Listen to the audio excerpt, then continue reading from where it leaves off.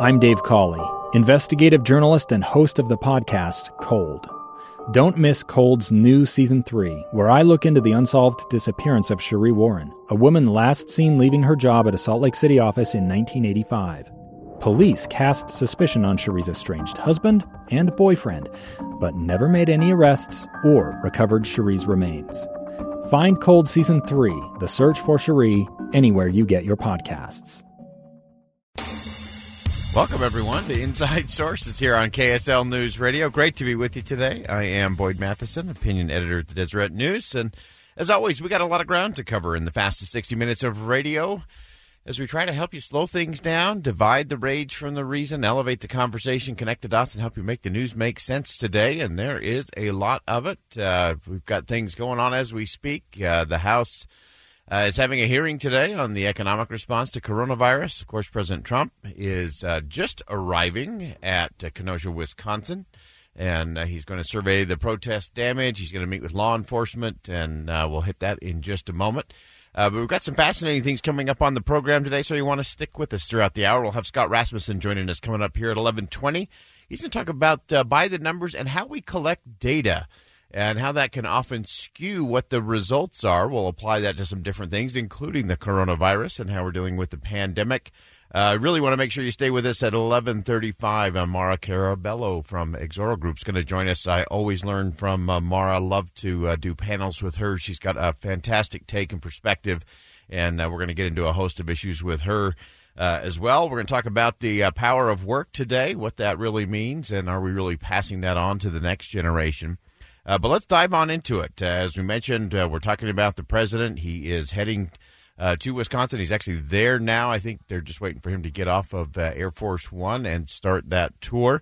And not without controversy, of course. And, of course, this began yesterday, actually, when the governor of the state sent a letter to the White House requesting that the president not come to visit the state and to make that tour.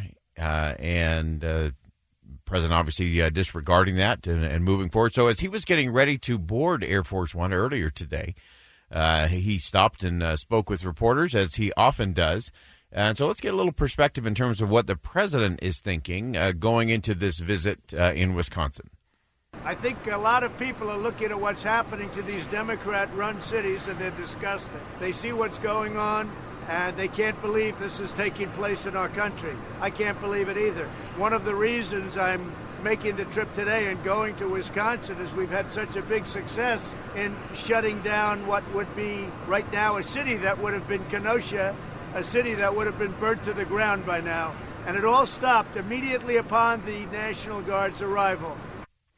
So the president touting the National Guard stepping in and helping quell some of the violence there in Wisconsin in response to the officer-involved shooting there. And the president went one step further before he got on the plane this morning and kind of getting into the politics of it all, which we were hoping he wouldn't, but sensed that he probably would. Here's what he had to say. If somebody else got in, namely my opponent, your stock markets, instead of being records right now, they will crash. Your 401ks will be down to nothing. Your stocks will be down to nothing.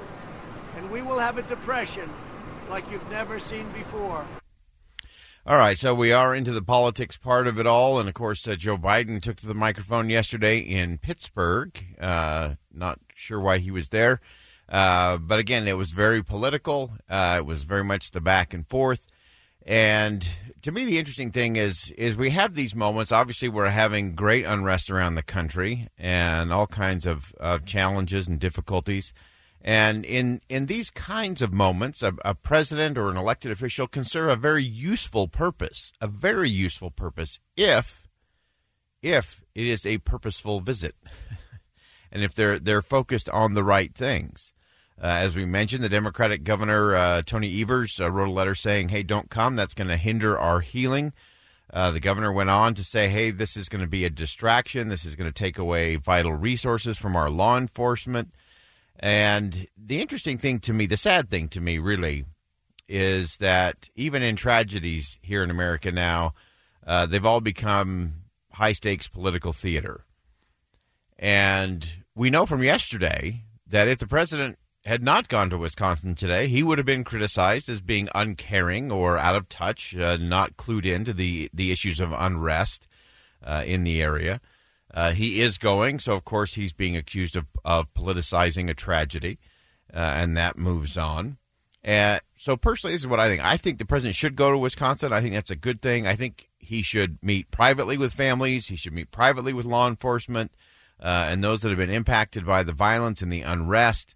And then the president should emerge from those conversations, not for photo ops, but to deliver very simple, very uniting messages for the community and for the country. He could signal something now that we're into September. Hard to believe that.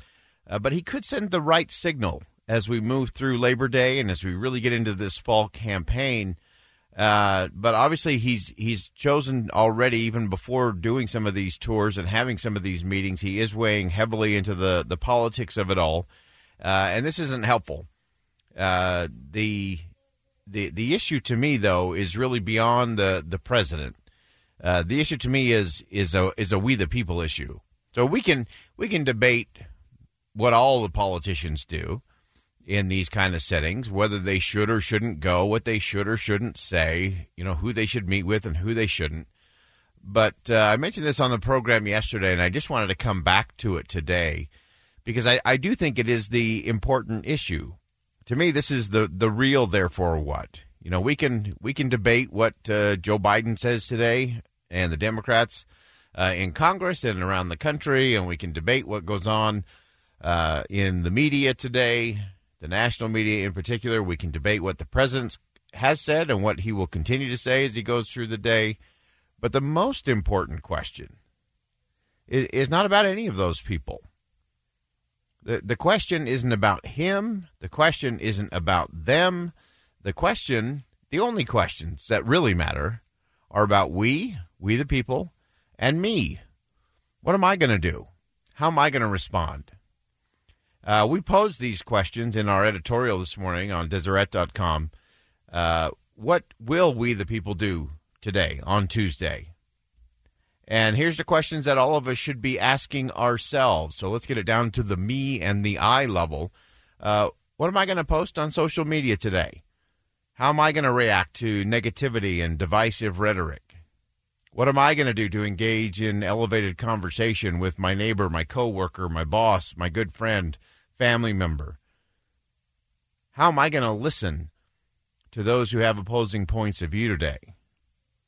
What am I going to do to diffuse a volatile situation or a volatile conversation?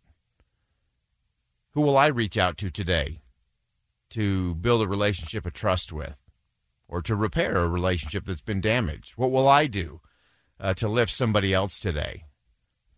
So as we watch the news unfold today and as we continue to track it here on KSL News Radio throughout the day today, it's just so important for us to recognize that elected officials can and should always strive to unite and build, especially in times of tragedy, especially when we have these kind of big events occur in our communities and in our cities. But I'm convinced now more than ever that political rhetoric is rarely the answer to any problem. There just aren't that many times where the politics of it actually move us forward. Because if all we're worried about is who gets elected or who controls Congress or who's sitting in the governor's mansion or who's in the West Wing of the White House, that's all the wrong questions. Again, it's not about her. It's not about him. It's not about them. It's about us. It's about we the people. And so I reiterate what I said yesterday, and that is it is most important for citizens not to be distracted by what the politicians and the pundits and the experts say, and instead focus on what we can actually do. And if we get there, we can make a difference. We can add value. We can lift. We can strengthen. We can make a difference. We can see the good. We can be the good. And all of that is what we do really well here in the state of Utah. We need to do even better. And we need to make sure that the nation can see a model of how tough conversations can happen, how important decisions can be made, and how everyone can link arms and step forward and create a better tomorrow.